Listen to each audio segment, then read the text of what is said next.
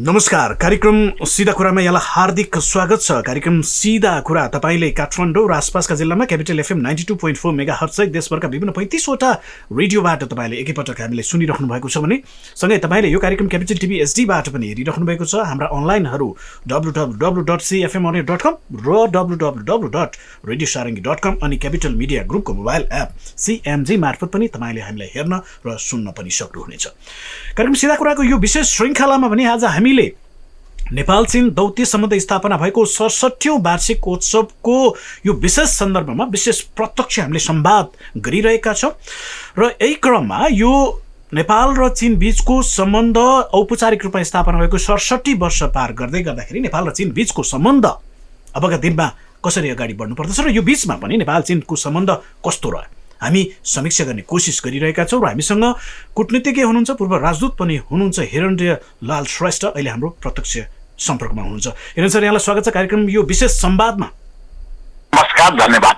हजुर, आज चाहिँ हामी नेपाल चीन बीचमा दौत्य सम्बन्ध स्थापना भएको यो 67औं वार्षिक उत्सवको सन्दर्भमा यहाँसँग जोडिँदै गर्दाखेरि आज हामीले यो दिवसलाई चाहिँ कसरी सम्झिनु पर्ला, नेपालको तर्फबाट कुरा गर्दाखेरि चाहिँ कसरी सम्झिनु जरुरी छ भन्ने लाग्छ, त्यहाँबाट सुरुवात गरे। सबभन्दा पहिले यो पुनित अवसरमा म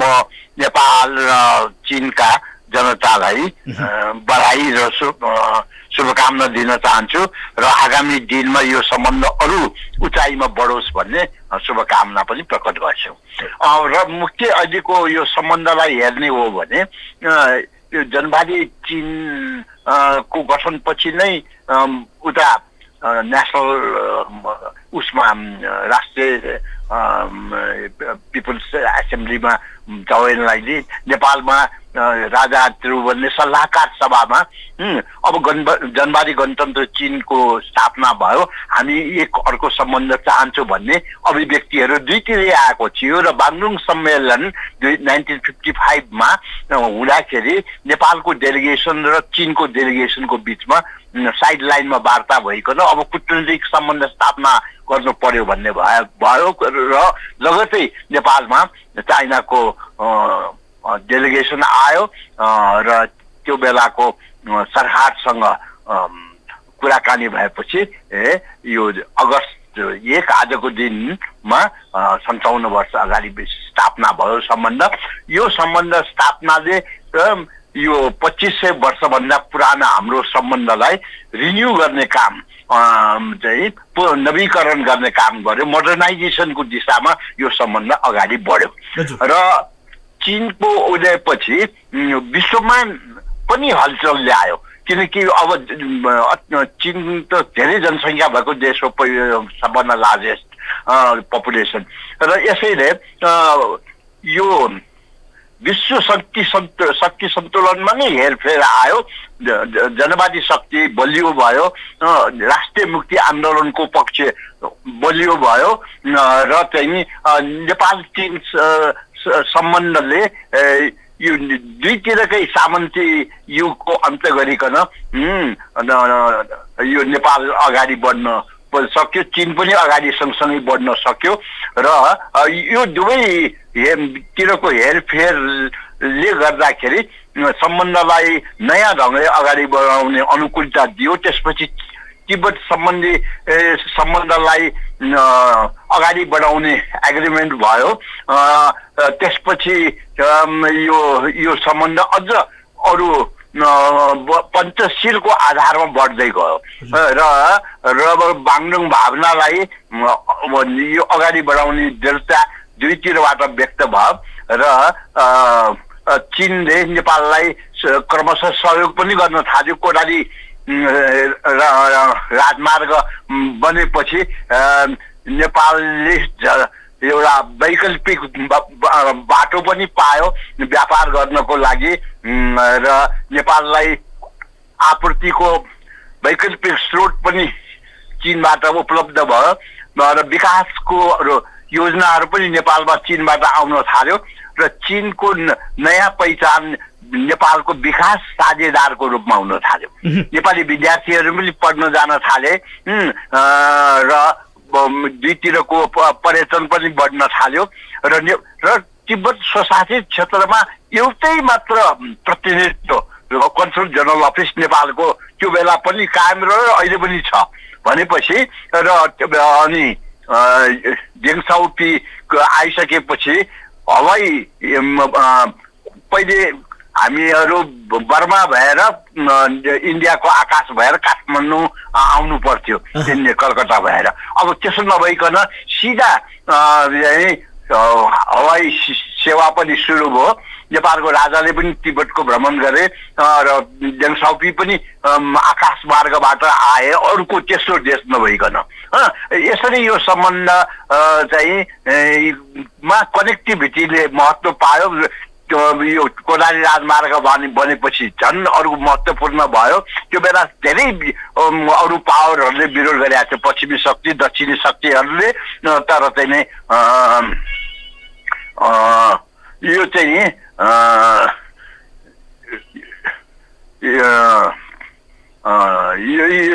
यो विरोध गरे पनि ट्याक्सी चढेर कम्युनिजममा आउँदैन, हामी यो बाटो खोल्छौँ, हाम्रो आवश्यकता छ भनेर त्यो बेला बाटो बनाइ छाडे। र चाहिँ त्यसले गर्दाखेरि नेपाल भूपरिवस्थित नेपालको लागि ठुलो एउटा फड्को मार्ने अवसर आइपुग्यो। र यो सम्बन्ध बढ्दै जाँदाखेरि अहिले त सी जिनपिङ राष्ट्रपति भइसकेपछि रसुवागढीबाट रेल ल्याउने त्यो परिकल्पना पनि भयो र नेपालको महत्त्व दक्षिण एसियाको चीनको प्रवेश मार्ग नेपाल हुने त्यो कनेक्टिभिटीलाई महत्त्व दिन थाल्यो। यसैले अब यो सम्बन्धले गर्दाखेरि नेपाल भूपरिवस्थित देशको बदलामा भूजडित देशको रूपमा अपग्रेड भयो। नेपालमाथि अरू कसैले नाकाबन्दी लगाउन नसक्ने अवस्था आयो। यसैले र चीन समृद्धशाली बन्दै गयो, विकास द्रुत रूपमा हुँदै गयो र त्यो विकासको फल पनि नेपालले पनि के प्राप्त गर्दै गयो। खास गरिकन इन्भेस्टमेन्ट नेपालमा बढ्न थाल्यो, नेपालको इन्फ्रास्ट्रक्चर डेभलपमेन्टमा सहयोगहरू आउन थाल्यो, नेपालमा केही उद्योगहरूको स्थापना पनि गरिदिएको थियो, पोखरा जाने बाटो पनि बनाइदिएको थियो र यो बहुआयामिक सम्बन्ध विकास हुँदै गयो। र चाहिँ नेपाल र चीन बीचको सम्बन्धमा भाजो हाल्न खोज्ने बाहिरी शक्तिहरू छन्, तिनीहरू सक्रिय हुँदा पनि नेपालले एक चीन नीतिमा दृढ भएर रह्यो र चाहिँ नेपालले यो नेपालको भूमि आफ्ना छिमेकीका विरुद्ध गतिविधि गर्न नदिने कुरामा दृढता व्यक्त गर्यो। यसैले बेला बखतमा यो हाम्रो असल छिमेकी सम्बन्धमा भाजो हाल्ने दुष्प्रयासहरू भए तापनि त्यसलाई दुवै मिलेर असफल बनाउन सकेका छ र नेपाल एक चीन नीति अनुरूप नेपालको फर्स्ट च्यानल तिब्बत हो, चीनसँग सम्बन्ध राख्ने। त्यो चीनको द्रुत विकासले तिब्बतको विकासले गर्दाखेरि नेपाललाई झन् बढी सजिलो भएको छ, किनकि यो हाम्रो पहिलो च्यानलबाट यो आर्थिक सम्बन्ध, व्यापारिक सम्बन्ध, पर्यटन सम्बन्ध सुदृढ हुँदै गयो र आगामी दिनमा अरू यो सम्बन्ध बढ्न सकिने आशा कुन बेला जाग्यो भन्दाखेरि सी जिनपिङको काठमाडौँ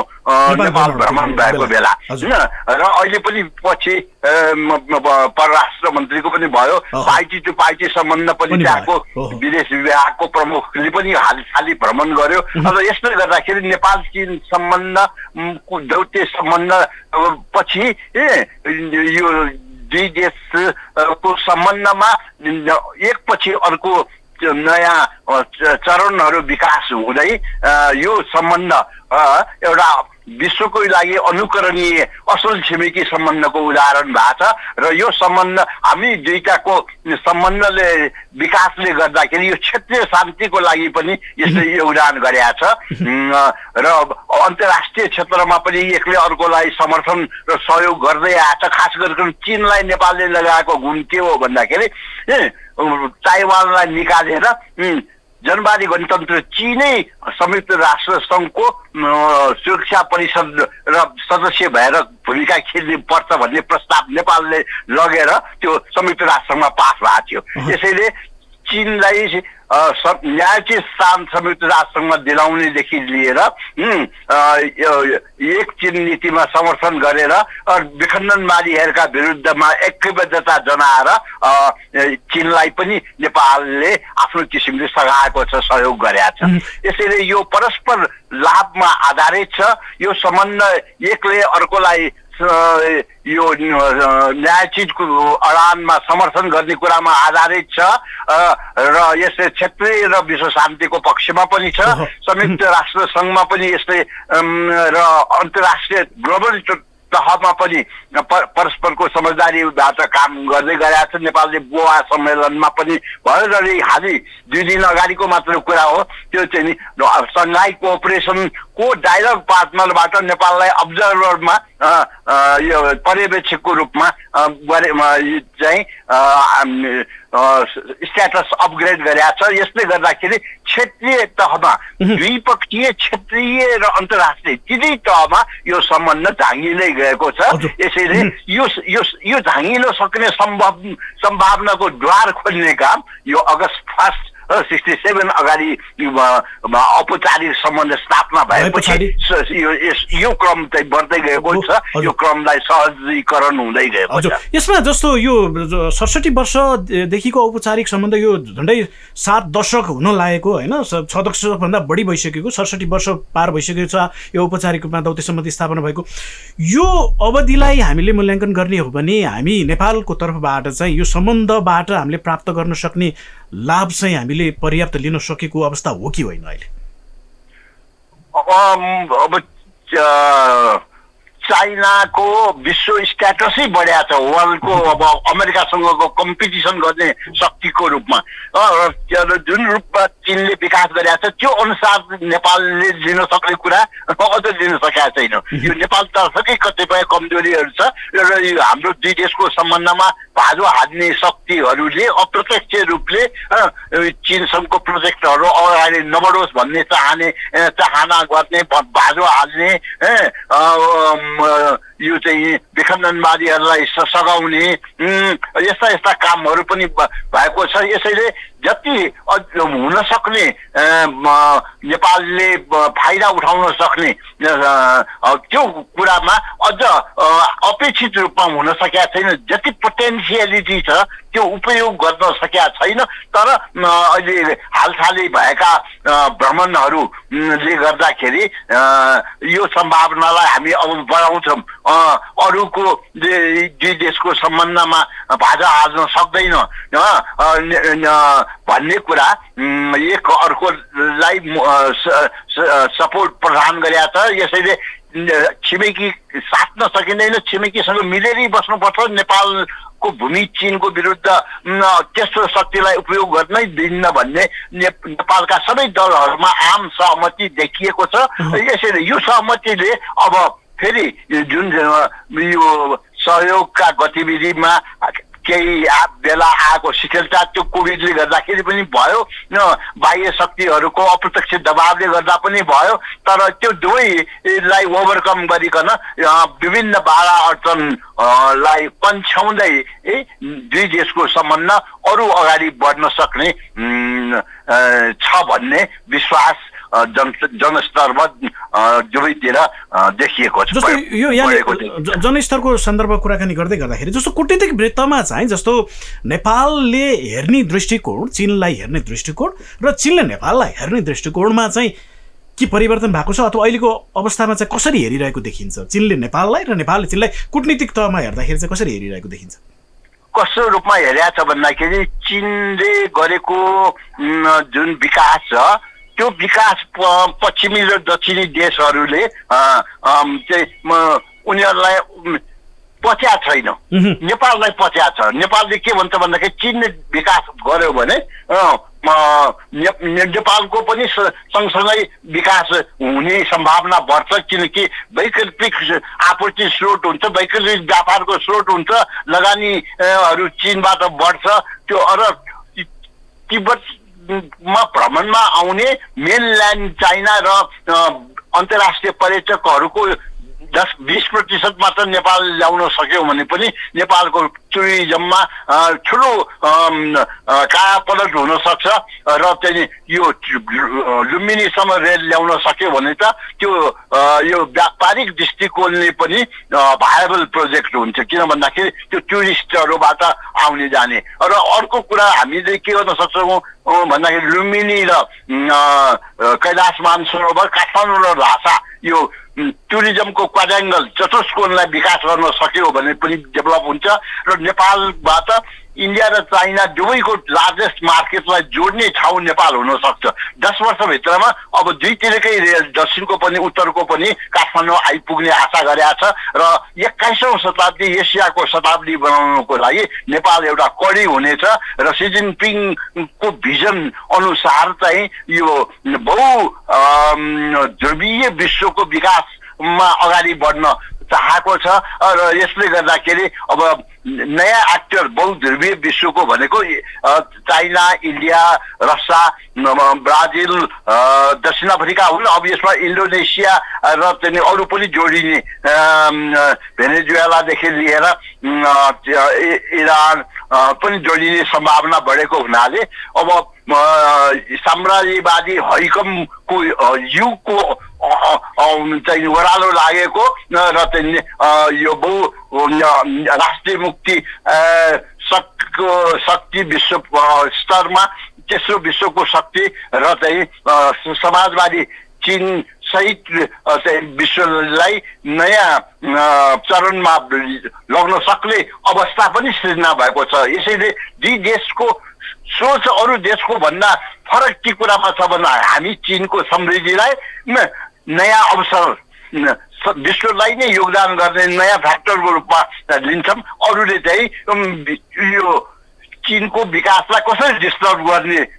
भन्ने खोज्नेहरू पनि छन् यसैले शीत युद्धको दोस्रो लहर छ पश्चिमी देशहरूको मेन्टालिटी चाहिँ शीत युद्धीय छ यसको सत्तामा चीनको नयाँ नेतृत्वले यो हामी कोअपरेसन र कम्पिटिसन सँगै बढाउँ कन्फ्रन्टेसनमा नजाउँ भन्ने अपिलहरू पटक पटक गरेका छ यसैले चीनको नीति चाहिँ शान्तिको पक्षमा समृद्धिको पक्षमा स्थिरताको पक्षमा छ र नेपाललाई पनि जहिले पनि नेपालको स्थिरताको लागि सहयोग समृद्धिको लागि सहयोग गरे हुनाले भरपर्दो मित्र शक्तिको रूपमा छिमेकी असल छिमेकीको उदाहरण चीनबाट प्रस्तुत भएको छ। हजुर यो पछिल्लो समयमा जस्तो चिनिया स्तरबाट एउटा उच्च स्तरीय भ्रमणहरू हुन थालेको छ 19 मा चाहिँ अब सी जिनपिङको राष्ट्राध्यक्ष सी जिनपिङको नेपाल भ्रमण पछाडि विदेश मन्त्री लगायत अहिले पछिल्लो पटक त कम्युनिस्ट पार्टीका विदेश विभाग प्रमुखको पनि भ्रमण भएको छ यो बाक्लिन थालेको जस्तो पनि देखिन्छ लामो समयको अन्तरालपछि यसले केही त्यस्तो विशेष सन्देश दिन खोजेको देखिन्छ नेपाल चीन सम्बन्धको सन्दर्भमा कुरा गर्दा छ त्यो के हो भन्दाखेरि जनताले यो राज्य स्तरमा सरकारी स्तरमा मात्र यो सम्बन्ध सीमित छैन यो पार्टी टु पार्टी रिलेसन पनि डेभलप गरेको छ जोइन्ट मिलिट्री एक्सर्साइजेसहरू पनि भएको छ दुईटा सेनाको बिचमा मिलिट्री टु रिलेसन पनि डेभलप भएको छ र पिपल टु पिपल रिलेसन पनि क्रमशः डेभलप हुँदै गएको छ अस्ति चाहिँ स्माइल चिल्ड्रेन प्रोजेक्टको पनि यहाँ उद्घाटन भयो चाइनाको सहयोगबाट यसले गर्दाखेरि के छ भन्दाखेरि नयाँ पुस्तालाई समेत मित्रताको सन्देश वाहन हुन सक्ने उनीहरूलाई पनि वेलफेयरमा पनि ध्यान दिएको देखिन्छ यसैले यो राज्य स्तरबाट जनताको तल्लो स्तरसम्म यो सम्बन्ध फैलिँदै गइरहँदै गएको छ यो चाहिँ साह्रै सकारात्मक दिशामा सम्बन्ध अगाडि बढेको चिन्ह। हजुर अब अन्त्यमा जस्तो आज यो विशेष दिनमा चाहिँ जस्तो चीनले जुन खालको एउटा समृद्धि हासिल गरिरहेको छ उसले विश्वलाई नै एउटा चकित पार्ने ढङ्गले उसले आफ्नो प्रगति गरिरहेको छ विकास गरिरहेको छ यो विकासबाट नेपालले चाहिँ लिन सक्ने कुराहरू अहिले तत्काल लिन सक्ने कुराहरू चाहिँ के हुन सक्छ चीनबाट कस्तो खालको सहयोग उसले अपेक्षा गर्न सक्छ चीनले के नेपालले चाहिँ के कुरामा ध्यान दिनु पर्ला भन्ने लाग्छ यहाँले चाहिँ के भन्नुहुन्छ यो एउटा त बिआरआईलाई लागू गर्नु पर्यो यसमा जलसृष्टि गर्नु भएन र चाहिँ दोस्रो अल्पविकसित देश नेपाल भएको हुनाले हामीलाई ग्रान्टै चाहिन्छ र चीन विकसित देश हामी अविकसित देश यसरी चीनले यो कुरा बुझेर नेपाललाई सहयोग दिन थालेको छ र अहिले चाहिँ यो रेलवेको सर्वे पनि थालेको छ नेपालको पेट्रोलियमको यो अन्वेषण कार्य फेरि थालेको छ र चाहिँ ट्रान्समिसन लाइन सबै जाने तयारीमा लागेको छ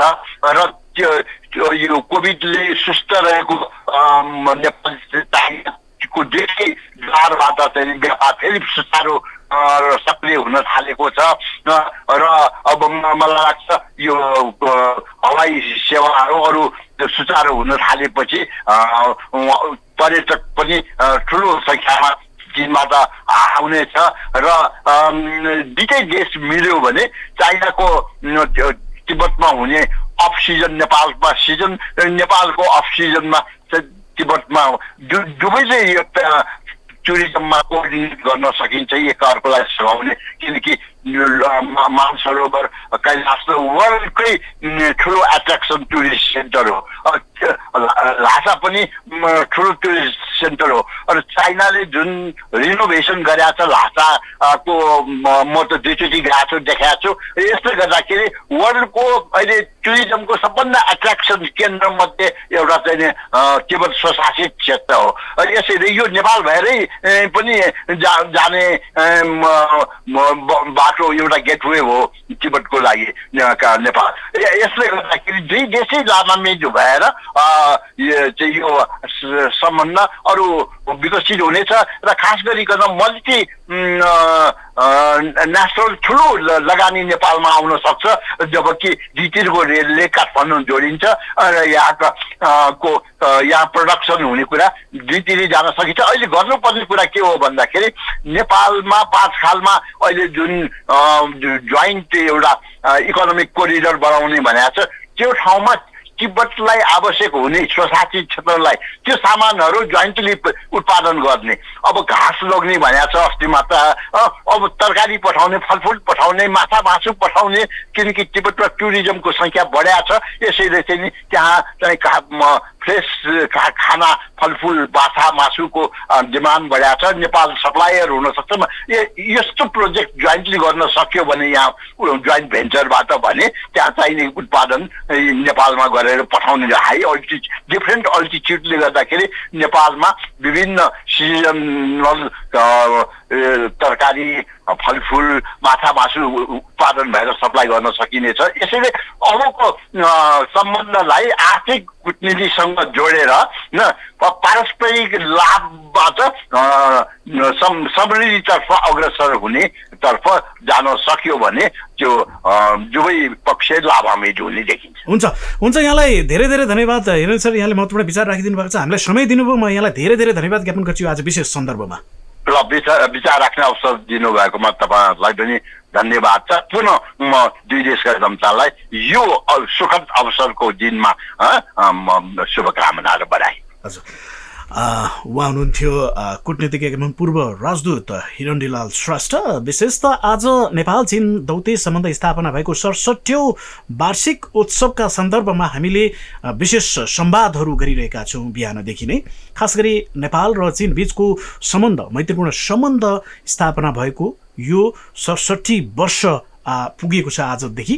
सन् 1955 को अगस्त 1 तारिकका दिन नेपाल र चीन बीचको दौत्य सम्बन्ध स्थापना भएको थियो यो बीचमा नेपाल र चीन बीचको सम्बन्ध अझै उचाइमा पुगिरहेको छ चीनले गरेको समृद्धि चीनले प्राप्त गरेको जुन लाभ छ आर्थिक विकास छ त्यो विकासबाट नेपालले चाहिँ कस्तो लाभ लिन सक्दछ एउटा छिमेकी मित्र राष्ट्र मात्रै भएर होइन कि औपचारिक रूपमा हामी सम्बन्ध स्थापना भएको पनि यो 67 वर्ष पुगेको अवसरमा नेपाल चीन बीचको सम्बन्धलाई अगाडि बढाउनको लागि हामीले मूलतः के कुराहरूमा ध्यान दिनु जरुरी छ भन्ने विषयमा पनि केन्द्रित रहेर अहिले हामीले सिधा संवाद गर्यौं यो प्रत्यक्ष संवादमा जोडिनु भएको थियो पूर्व राजदूत एवं कूटनीतिज्ञ हिरणलाल श्रेष्ठ आजको यो विशेष संवाद यति नै यो संवादबाट हामी सबैलाई बिदा दिनुहोस् नमस्कार।